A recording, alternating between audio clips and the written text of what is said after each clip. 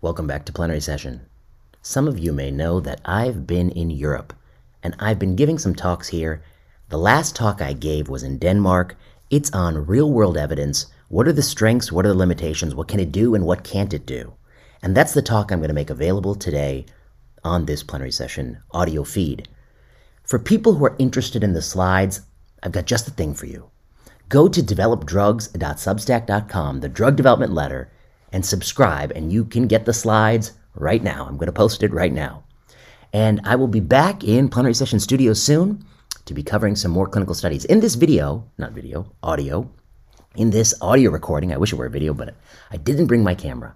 In this audio recording, I tell the audience the same thing that I'll tell you, which is if you listen to this podcast and you're a big fan and you really want to work with us, you're welcome to email us. That's one. And two, if you have ideas for papers we should cover, go ahead and send those to us. You know how to find me, plenarysessionpodcast@gmail.com. You can also find me on the Contact Me page of my website. Let me know what you want us to cover, or tweet at Plenary Session Podcast, the account, and we will try to do that. So on that note, I will turn to this lecture. It's on real-world evidence. I've given some other lectures in Europe. I might put that audio out there too. And if you want the slides for any of these lectures, and if you really want to keep up to date with cancer drug development and drug policy, follow the drug development letter. Until next time.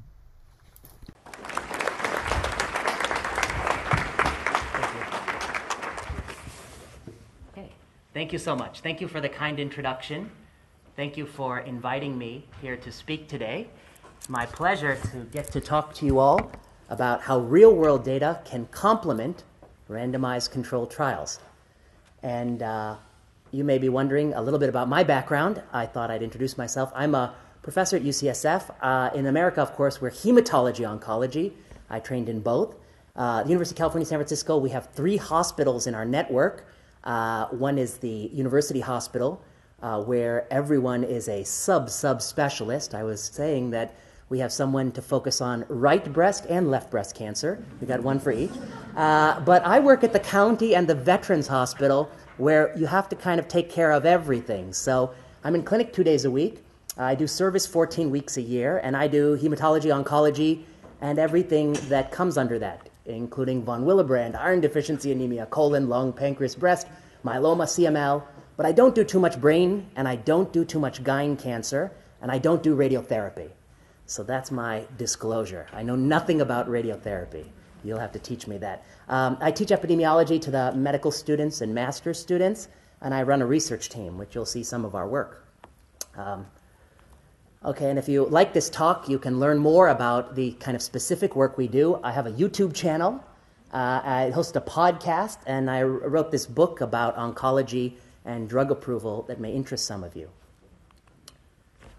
Okay, so real-world evidence, And by the way, what's not the real world? Is there a fictitious world? What is this real world I hear?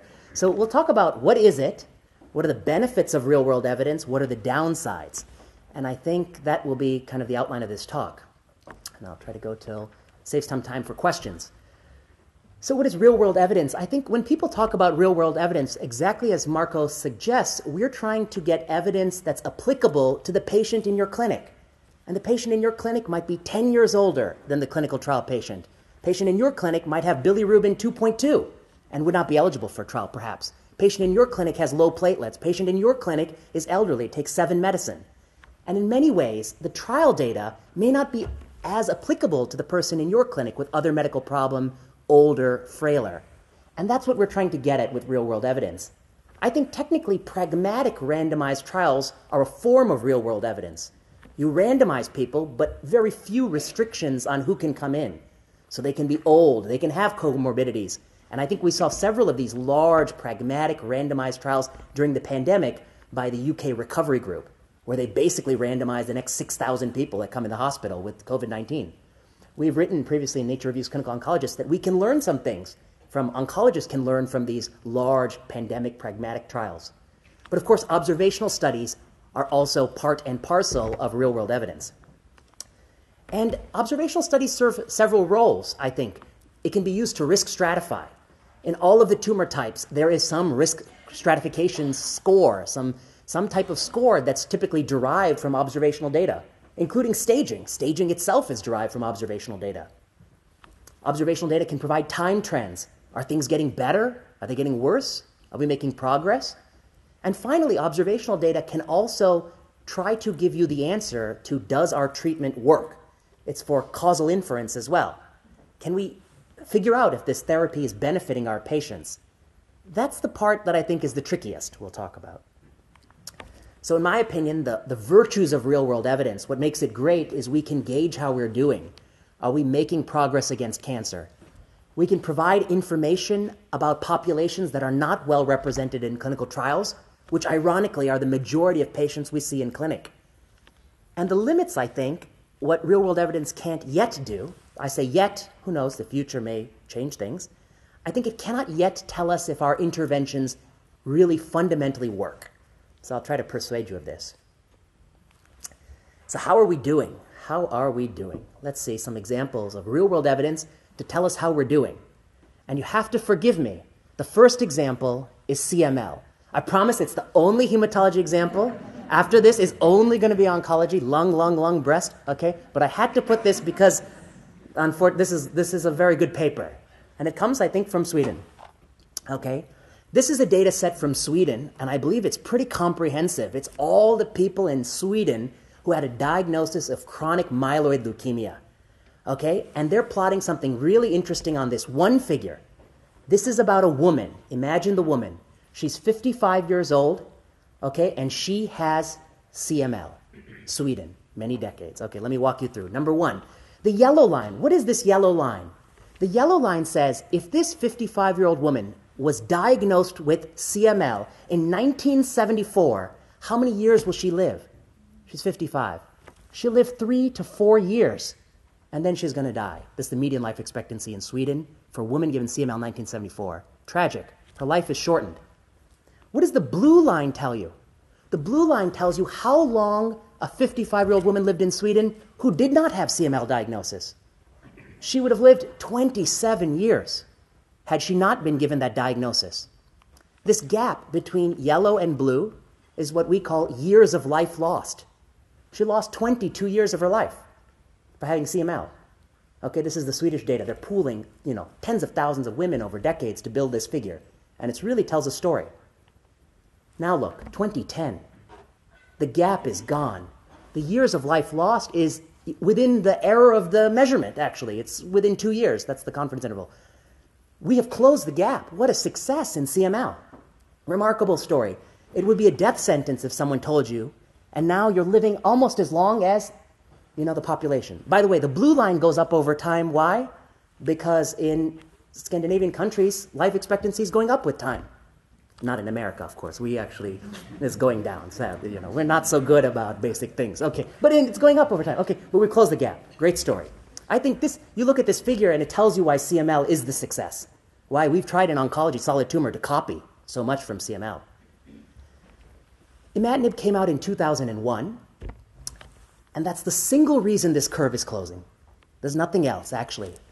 I sometimes ask the audience, but I won't ask you for the sake of time. I say, why do you think the curve is going up? And this is why it's going up. From here to here, it's going up because we're improving the diagnosis, more CBCs, lead time bias, better supportive care, interferon, allotransplant.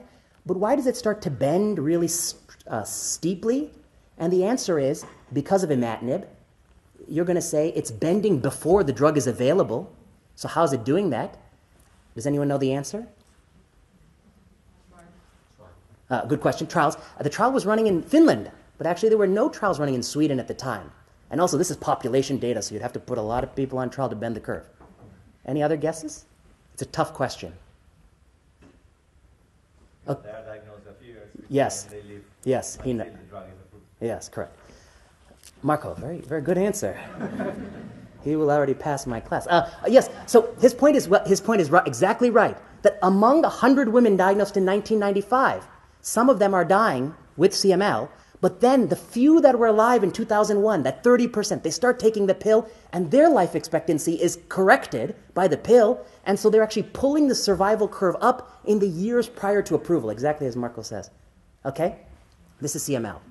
I want you to remember it because we'll tell another story in oncology. ALK.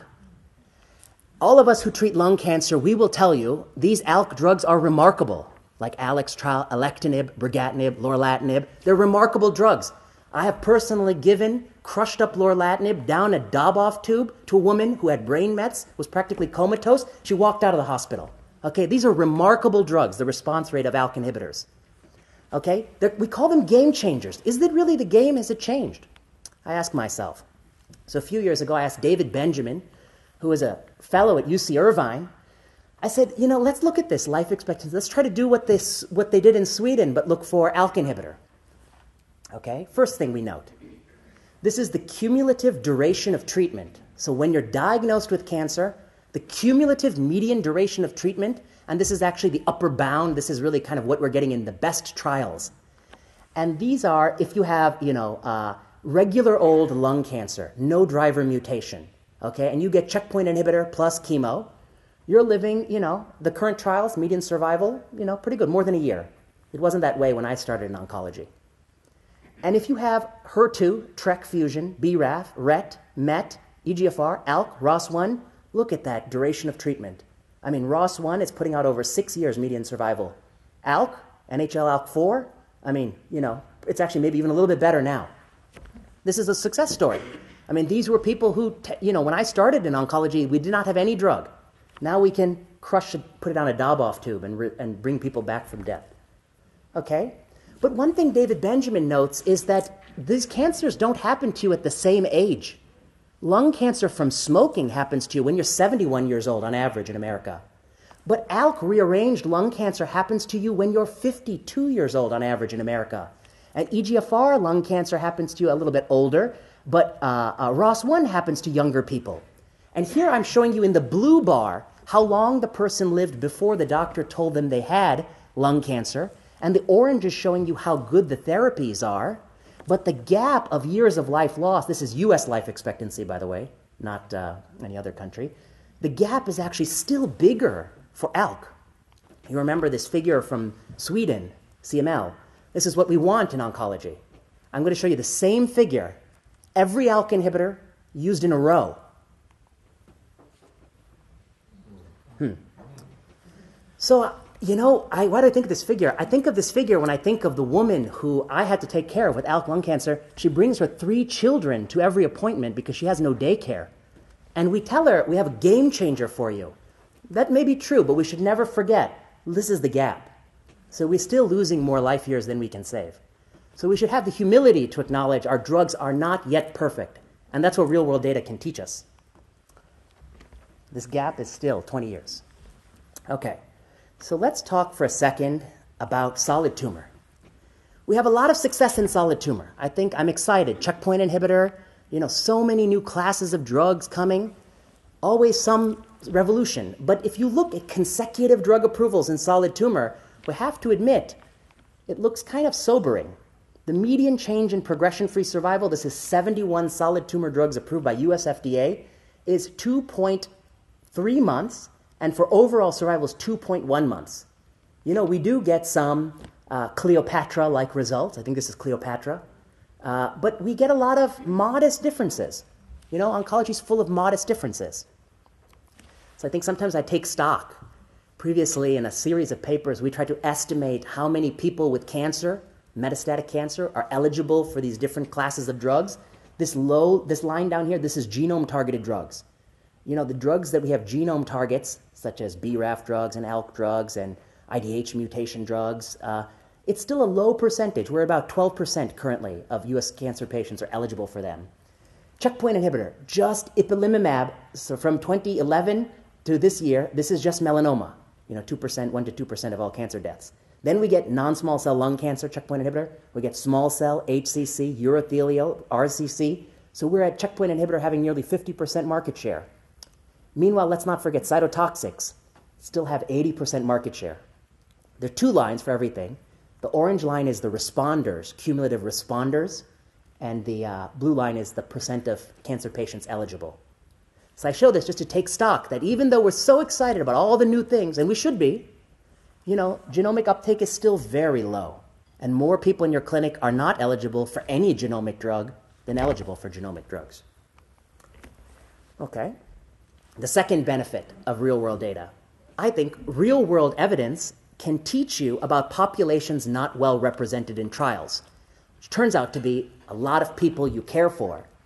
This is an analysis by US FDA where they compare elderly patients in clinical trials for US drug approval, which are the same trials that EMA uses, and a 7-year experience of FDA. Okay? And these results are a little old, but actually they have a repeat analysis in JCO a few years ago. It's the same result, so I use the older paper. These bar graphs tell the story. The tall bar says, among all the people with cancer in America who take an FDA drug, how many are over 65? Answer, 60%. How many over 70? Maybe nearly 50%. How many over 75? And the answer is more than a third. In the clinical trials submitted for drug approval, how many are over 65? That's the short bar. 70, short bar. 75, short bar. You know, our trials are picking patients who are 10 years younger than the average age. And this matters because the effectiveness of a drug depends, one, on how well the patient can tolerate the side effects and how much you can push the drug dose. And a lot of times you have difficulty pushing the dose. Here's an example. Sorafenib, and HCC. I remember in ASCO when this was presented, this is the SHARP study, sorafenib versus best supportive care, hepatocellular carcinoma, randomized controlled trial, I think Joseph Yove and colleagues, New England Journal, 2007. And you remember it actually got a standing ovation because it was the first drug in history to ever improve OS and HCC. Nothing had ever done it before. Doxorubicin was given, but no OS benefit in RCT. And you can see placebo, median survival, 8 months. Sorafenib, 11 months. And hazard ratio something like 0.75. I would say this is a marginal benefit. It's a real step forward, but it's not a huge step. Okay, we could talk about atezobev later in the Q&A if you want. It works if you have really good liver function, and it really works then, but it's not great for everybody. But this is marginal benefit, but this is ideal patients. These patients were younger than average HCC age. They all had very good Child-Pugh scores. These were the best HCC patients. A few years later, Stacy Ducicina took everybody in U.S. Medicare data set. And I'm going to show you the curve in a second. Takes everybody in Medicare. First thing she says is this is the major American insurer for 65 and up. She takes everyone with HCC who took sorafenib, and she just plots their survival curve. And then she does propensity score matched analytic cohort and plots their survival curve. So people with the same propensity to get sorafenib who happened not to get sorafenib. Okay? So the same drug, now, decade later, real-world data. I'm going to show you the two curves, people who got it, people who didn't get it. No benefit. Now, of course, the propensity score, as you'll see by the end of the talk, maybe it's not perfect. Maybe there was something there and she's missing it. But here's the other key point I want to show you. The median survival here is 4.5 months. Patients in the United States who took sorafenib, in the real world, they live half as long as patients who took placebo in the clinical trial from 10 years earlier. What does that tell us about the trial? The trial is so unrepresentative of our HCC patients. Their survival has nothing to do with HCC in my clinic. It's irrelevant. And we all know when you give sorafenib in your clinic, I had a veteran come back and throw the pills at me and said, this is terrible, do better. And that's the truth because it's not a very tolerable drug. And I think a lot of this stuff is true with Imbrave 150 and atezobev. The benefits are shrinking and shrinking in our actual clinical practice. And at some point, is there anything left we have in our hands? I wonder. Trials don't reflect real patients. This is by Lou Fehrenbacher from Kaiser. He took randomized control trial exclusion criteria from 2 older lung cancer trials. These were seminal studies from about a decade and a half ago. And he applied them to the 400 consecutive patients who walked in his door. So here he has a major insurance company in California. Whoever walks in the door, he's saying, would you have been eligible for these trials that we're using to guide your practice? And the answer was, with just the standard RCT eligibility criteria, only a third were eligible. But when you added the anti-angiogenic criteria, which is like, prohibitions on stroke because we're giving bevacizumab, only 1 in 5 is eligible. And the truth is, when you start to add all the other implicit and explicit criteria, the people who make it on our trial are so dissimilar from those who walk in our door. And that means that trial results, to some degree, don't answer the question that we face in our practice, which is really the root interest in real-world evidence. What about the person in front of me? So, and I can't believe you remember this paper we wrote in 2016, where we actually argue that overall survival in a randomized controlled trial presented to the US FDA, you shouldn't think about it as a clinical endpoint. It's actually a surrogate endpoint. It's a surrogate endpoint for overall survival in your actual practice.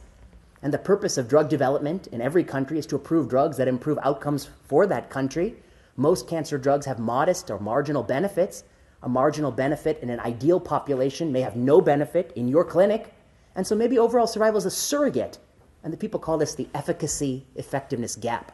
There's a gap between what we wish were happening and what might be happening. And without real-world evidence, you'll never know. You'll practice for a decade, and you'll just assume the person I saw in my clinic, they didn't tolerate sorafenib well, but it does work, right? But her paper might suggest that what are we doing as a society, spending so much money on sorafenib and these drugs, if they're really adding almost nothing as we're giving it? Okay. So I think this is a major virtue of real-world evidence, especially in this country where your data sets are some of the world's best data sets of completeness and linkage of people. The potential to ask questions about new, costly drugs that are coming to the global marketplace is tremendous.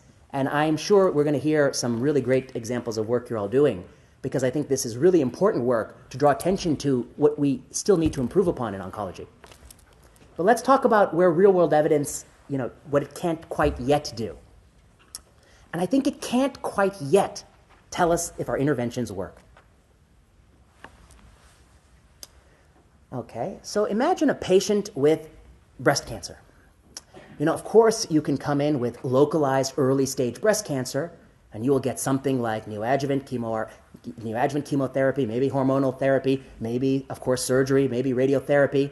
All these things depend. The algorithm is getting bigger and bigger every day. So big. That's why we had to have a right breast and left breast oncologist just to figure this out. Okay? But then every so often, unfortunately, somebody presents with de novo metastatic disease. De novo metastatic. So when they present, they have stage 4. And worst case scenario, you have mets to the brain. For a long time, surgeons wondered, if I have a patient in front of me has a large primary breast mass and just a few metastases, small metastases, they look so good though, should I resect the breast? Of course, yes, the horse has left the barn, the metastases have come, but maybe the primary cause of death will be the breast mass, or maybe it'll keep seeding, and maybe there is a benefit to removing the breast. And I want to draw a distinction here. I'm not talking about a palliative benefit. I think we will all agree that a weeping, fungating mass needs some intervention, but I'm talking about doing this with the goal of improving overall survival. That sometimes we remove the primary breast in metastatic breast cancer because we wanted to extend survival. And if you don't believe me, we did this. Let me show you. We did. This is a meta-analysis of observational studies done over decades, asking if surgical resection of the primary tumor in stage 4 breast cancer improves survival. And the authors looked at all of these studies. This study, this study, this study, this study. This odds ratio 1 means that there's no difference. Odds ratios better than 1 favor surgery. Okay? Every single study, look at those point estimates. Look at that confidence. And look at the overall odds ratio, 2.32 in favor of surgery. Surgery saves lives, the authors would have you believe, even when you have metastatic disease. And you'll say, okay, it's a small study. Actually, this study is, I'm going to show you in the next slide. It's like 27,000 people are in this study. 15,000 get the breast surgery. This is a huge, huge analysis over decades, many countries. I'll show you. Actually, I won't show you. I didn't put that slide. I won't show you. Then we have, of course, now randomized controlled trial data. This was done in India, and they published in Lancet Oncology, local regional treatment versus no treatment of the primary tumor in metastatic breast cancer. Same clinical question, randomized controlled trial. Okay? You know the results. Nothing. Didn't improve survival. Totally negative. Let's compare the two. In the observational study, we had 28,000 people who were not enrolled, they were retrospectively reviewed in this study over 35 years. In the randomized trial, it was 350 people, 10 years, to answer the question definitively. The observational study, actually, I estimate it cost 500 times as much money. Why? Because 15,000 people had to have the surgery. Somebody had to pay for that surgery. It's 500 times more expensive. People always say randomized trials expensive, expensive. It's expensive, but you have to consider if you just let practices debut, you're going to do it on tens of thousands more people before someone comes later to ask, does it make sense? And actually, the number of women who were exposed to what turned out to only provide, the morbidity of surgery without mortality benefit, it was 15,000 here and only 170 here. So my argument is, from some questions, randomization, not only does it give you the right answer, it's reliable causally, it actually minimizes the number of people ultimately exposed to the inadequate strategy. It's actually cheaper. We have a paper where we model this across a number of parameters. It's actually cheaper to do the randomized study than let your population just take the drug and run wild with it, or take the surgery and just do it. And it's actually faster, because 35 years and they were still debating. That's why they ran the randomized trial. 35 years and finally it's been settled, I think. Now, I just want to put that distinction again. Of course, I'm not talking about women who have fungating and painful breast where I think it maybe requires some local attention. Okay, I'm talking about for improvement less. Okay, you're going to say, this is just an anecdote. This is an anecdote of one, N of one story you have found. Okay, let's get into the data. The data is the concordance between observational data and randomized controlled trials, oncology, same questions. Let's get into the history. It's a big history. It goes back to 2000. New England Journal of Medicine, there were 2 paired papers, a comparison of observational studies and randomized controlled trials for the clinical effectiveness of medical products. And this was, now there may be 100 papers in this thread from 2000 to the present day, 23 years. And the first studies were really they said that actually observational studies, they're really good. They get the same answer like most of the time. Now just remember, a coin flip gets the same answer 5 out of 10. I mean, a coin is 5 out of 10 right on a randomized trial, but they're getting it. They're like 6 out of 10. They're happy. But okay, let's look at how they show the results. Every time they do these studies, they have a plot like this. Okay, what is this plot? On one axis, they'll plot the relative risk in the randomized study. On the other axis, they'll plot the relative risk of the observational study. And if the observational study was faithful to the randomized result, the dots would fall along the line. Of course, it's never perfect, so if most of the dots are within this kind of confidence interval, you'll say that, yeah, that's pretty good. Like these studies on the line are super concordant. They're giving the exact same point estimate. That's very good. Okay, mortality, non-mortality, this is what we see. I'm not going to belabor that figure. I'm going to show you the single biggest paper, the best paper. This is the JCO. Marco probably knows the year. I don't know the year. I think this was maybe 2014. This is Sony and colleagues. This is Daniel Spratt's group, and he's a radiation oncologist, I think, in Cleveland. And he is doing the biggest analysis in oncology of clinical questions where there are both observational studies and randomized studies.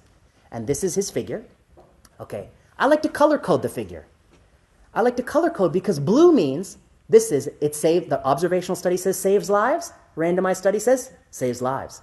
This is observational study says is harmful, randomized study says is harmful. This is the agreement buckets. We agree. So it's useful. Saves lives? Yes. Harmful? Yes. But what about these two?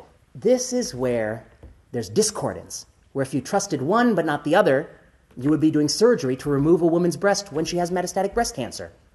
This is where it goes one way in one but not the other. And the answer is only 40% of paired questions had the same conclusion. So 60% of the time, we were wrong.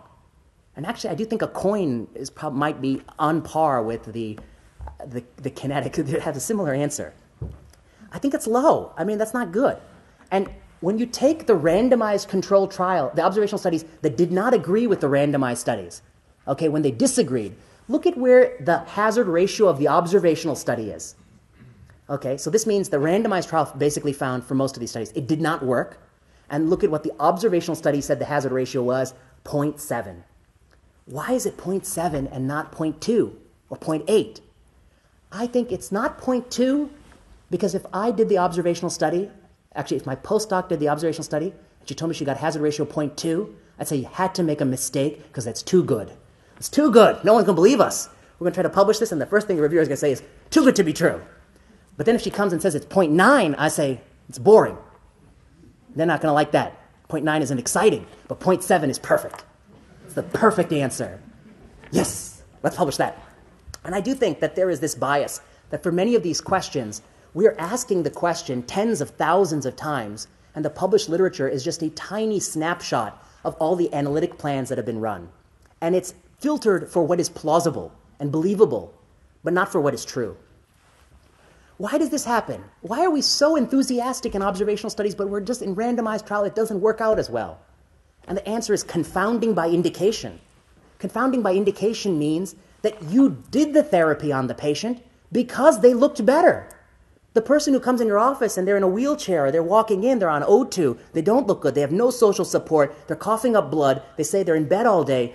You say, oh, this person, they're not a candidate for this surgery on metastatic. It's metastatic after all. I shouldn't do the surgery on this person. But the person who walks in that's young, that's healthy, that looks bouncing the step, that says, I still feel great. Do you think I should maybe consider removing the primary breast tumor? You say, yeah, I don't know, maybe, but you're the right person for it. You could tolerate the surgery. And that is the eternal bias of oncology.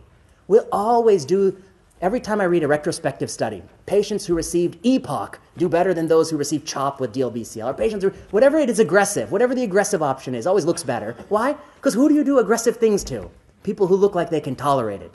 And that is confounding by indication.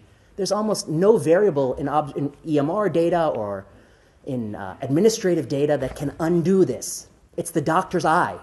And the doctor's eye is creating the bias. And that's why it's really problematic. Okay, I'll show you a single, what I think is the most interesting study. So the limitation of the Sony paper was they're looking in the literature for examples where there are both study designs, observational and randomized. But that is a unique subset of questions. That's not every question. That's questions where we had observational data, and then somebody said, this is not good enough, let's randomize. And they did that. But that's not fair, because what if there's a bias in those particular questions? So a very nice paper by Kumar and colleagues tried to, let's be more systematic. Here's what they did. They took 120 recommendations from NCCN, all based on randomized trials. And then for each 120 questions, they ran a propensity score weighted observational study. So they're creating a deck of observational results using the National Clinical Trials Database in the US for questions that they already have the randomized answer to. Okay, they're creating the observational literature. And that's why God invented medical students, to do 120 projects just for one paper. So you publish 120 papers. Why are you doing one? Okay. Here's what they found. The observational results. 55% of the time, the observational study they ran, this is propensity score weighting, which is a little more sophisticated analytic technique that's in favor these days, they found it was beneficial. Yes, do it. Saving lives. Radiate that lung cancer bed. Give the surgery. Give the drug. Yes. 45% said no, don't do it. But now they have the answer key. They can look for the randomized result. Only 40% of the time was it beneficial. And 67% of the time when they said it didn't work, it didn't work. A little higher. So if you say it doesn't work, it probably doesn't work. If you say it works, actually mostly doesn't work. Doesn't work is the usual answer here. Doesn't work, okay? But that means these people were right, and these people were actually right. Actually, these were the benefit. Even this was wrong here. Okay, these were both wrong. But anyway, let me sort it out. Okay, here I sorted out. The bottom line is 55 of observational says it works. 45 says no benefit. 47% of the time it was working, and 63% of the time. Sorry, there's a math error there. Okay, I'm off by a 10 point. Okay, anyway, you get the picture. It mostly doesn't work. They thought it worked. And actually, there's errors of both directions, actually. Sometimes you're dismissing something, but actually some of these people think they do work, yeah? So this is the crux of the problem. Bad math. Okay. Now the last thing, because I want to wrap up with time. You know, these days I always hear somebody say, you know, we can't do the randomized study. Did you know that smoking is not good for you? I said, I've heard that, yeah. And then they say, did you know there's never been a randomized study that makes people smoke and measures that it's harmful? I say, I think that is true, yes. And then they say, did you know that if you jump out of an airplane, it's probably better to do it with the parachute on? I say, I would guess that is right, yeah. And then they say, did you know there's never been a randomized study of that? Okay, so why are we even doing these randomized, where are we doing these randomized studies? I went to the movies the other day. I didn't have a randomized study to decide what movie to go to. Where are these randomized studies for? Okay, so we tried to outline in this paper. Okay, I always say, imagine an axis about human health. In the middle of the axis are things we do for human health with no net effect. Like right now, if I eat 5 blueberries. I think we'll all agree it's probably you're not going to live any longer for 5 blueberries. It's not going to do much. Actually, I think a lot of what we do in day-to-day life, we're obsessed about our health. I think most of it is close to the null axis. It's mostly null. But imagine at one extreme, the worst thing you can do to somebody's health, and the best thing you do to somebody's health at the other extreme. Okay? So what's the worst thing you can do for someone's health? Can I have an example? Somebody said it. Somebody said shoot him. Okay, good answer. I once gave this talk to healthcare professionals, and somebody said, put potassium in their IV. I said, oh. And they said it fast. They said it really fast. I was so scared. So scared at what they've been thinking about it. I just made a note. Different. Okay. So I think shoot somebody in a vital body part, or they get hit by a car. Did you know there's never been a randomized study that shooting somebody's harmful? It's actually true. There's never been. But you don't need to shoot too many people to know not a good idea. Okay, what about help a person? The best thing you can do for somebody. I gave you one, the parachute. And the other example is later tomorrow when you see me looking at my phone and then the bus is coming and you pull me back, I'll say, you saved my life. I was looking on Twitter, but you grabbed me, pulled me back. The bus was right up to hit me. Pushing someone out of the way of a speeding vehicle. Okay, it's the best thing you can do. Actually, wearing a parachute, did you know there are at least a few reports of someone falling from an airplane without a parachute and they survived. So it's not 100% fatal. And there's actually a few people who jump with the parachute and they actually do die because it doesn't open. And the Americans keep good statistics on that. For one thing, that's the only thing we keep good. It's 3 deaths per 10 million jumps. So the absolute risk reduction of mortality for parachute is 99.999997 over 10 minutes. That's really good. And actually, there's nothing we do in medicine that's that good. And I'll give you some examples. But there's nothing we as much as we think we're good, nothing is 99.9997 in 10 minutes. Even tourniquet is not as good, is not that good, okay? What about smoking? Smoking in the original Bradford Hill papers, odds ratio 20 of harm. Eating bacon. In cumulative meta-analysis, odds ratio 1.75, extra serving of bacon. It's modestly harm. Odds ratio 20 is huge. I mean, that's a huge harm. You could see that harm from space, okay? But what about what we do in our clinics? We don't try to do harm to anybody. We try to make you better. We offer things of putative benefit, not putative harm. And actually, we do offer mostly things with modest to marginal effect sizes. Most of what we do, it may help you, but not a lot, just a little bit. But little is better than nothing. And actually, randomized trials live in this zone. Randomized trials are for interventions of putative benefit, not harm. You wouldn't do one for smoking. Actually, you do risk factor epidemiology. You don't do one of shooting someone in the head. Actually, you just use your eyes. You don't do one of benzene in the river. You do risk factor epidemiology. And you mitigate if you think the level of risk is sufficient. You use risk factor epidemiology over here. Here is where you randomize.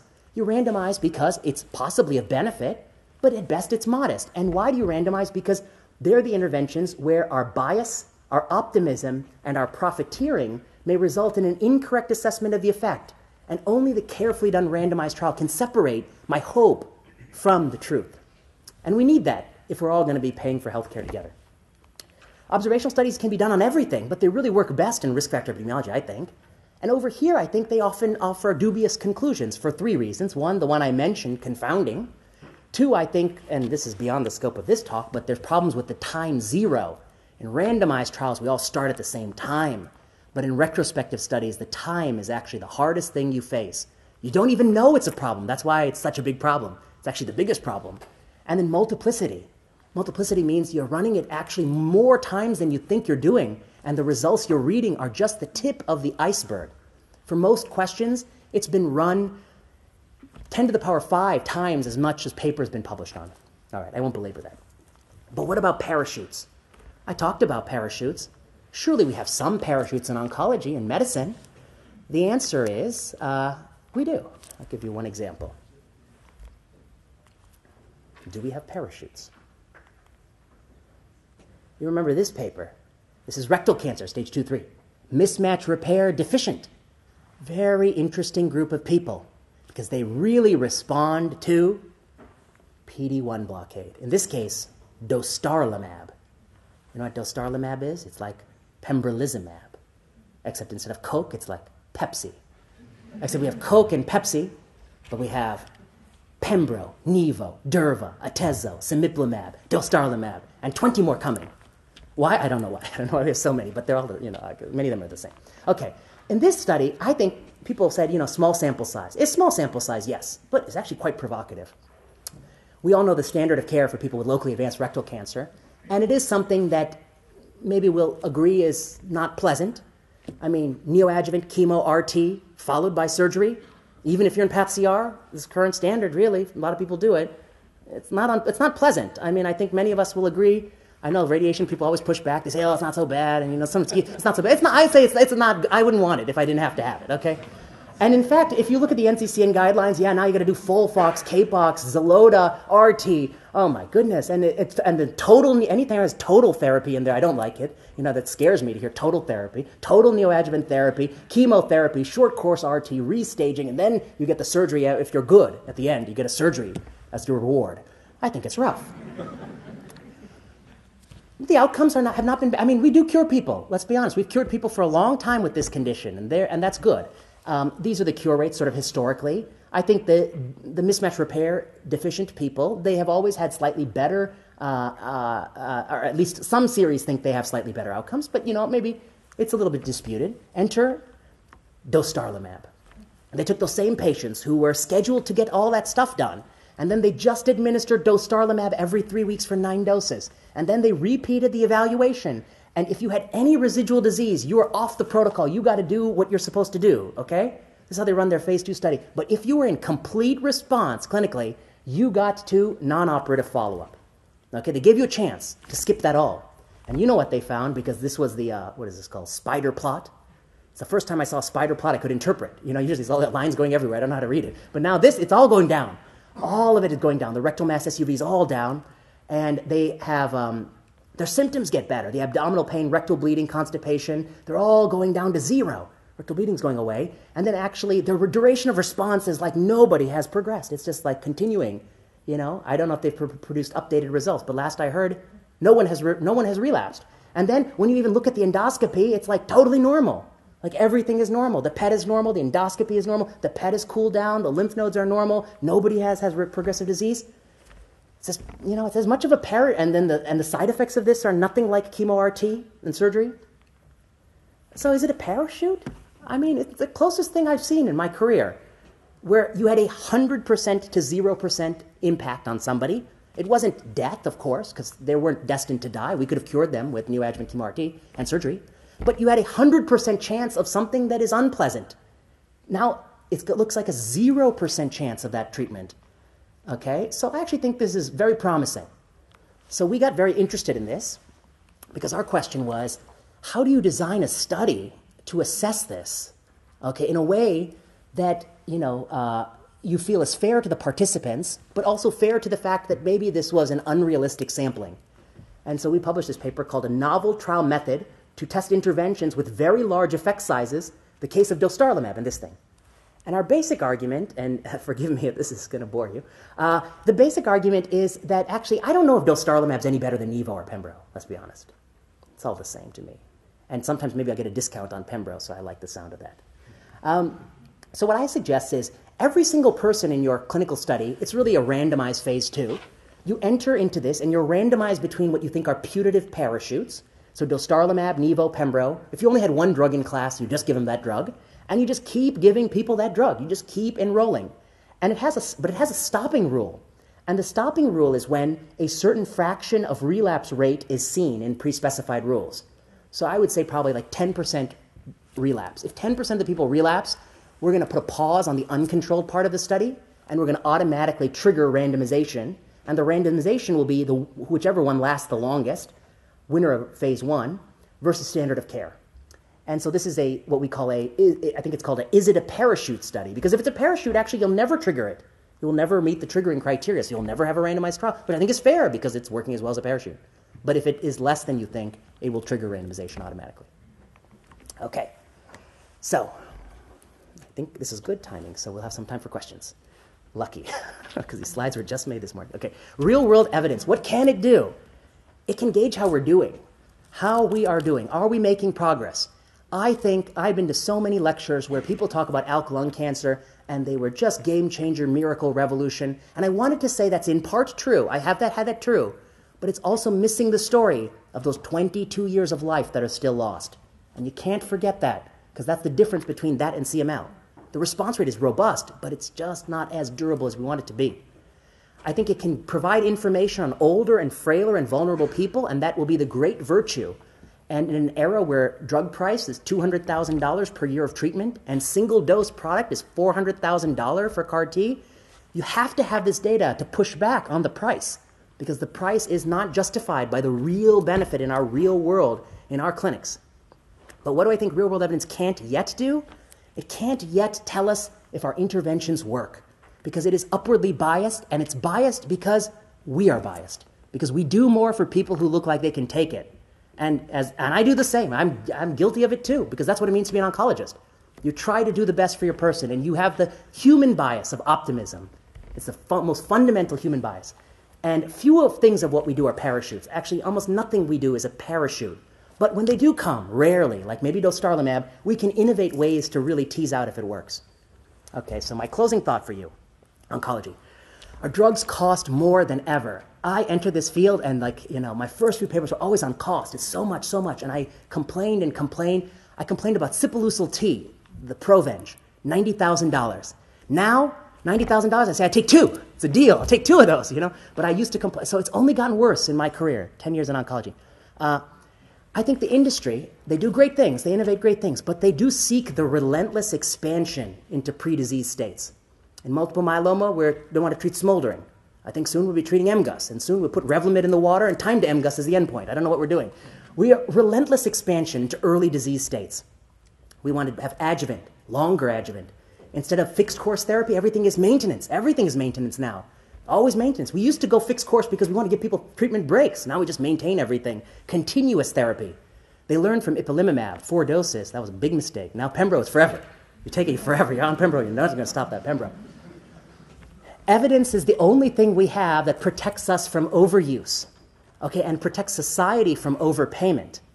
And so I actually think oncology is very vulnerable. We think we're powerful. We're vulnerable to being captured. Real-world evidence is a tool, but it can be used as a weapon for relentless expansion and treating people with more than they need and society spending more than it ought to. We, the physicians in the room, are the only people in this system going to push back. No one else will push back. Only the doctor taking care of the patient, and maybe the patient themselves, will push back. Although I do worry that some of the patient groups are influenced a little bit. It's not the average person in my clinic who does not participate. So we must use real-world evidence wisely, impartially, and for the good of our patients. And so thank you all for your time. Future things to explore if you like this talk. I try to do videos on any interesting oncology topic on my YouTube channel. I think Destiny Breast 4, okay, there's one oncology there. If you have suggestions, you can email me, and I'll try to do a video on it. I have a little letter. It's called the Drug Development Letter. You can sign up for free, and you'll get a little update every time we do some trial work. I host this podcast, Plenary Session. It's actually popular in some European countries. And then we run this lab, and I'll stop with this slide. I'm happy to take any questions. If you want to reach me, you can find me on LinkedIn, or you can email me at this address. And we have a lot of people in our lab who we meet on Zoom twice a week, and so I have a lot of global collaborators, so welcome to collaborate too, and would love that. So thank you all for the time. Thank you so much for the invitation. It's a real pleasure to speak with you.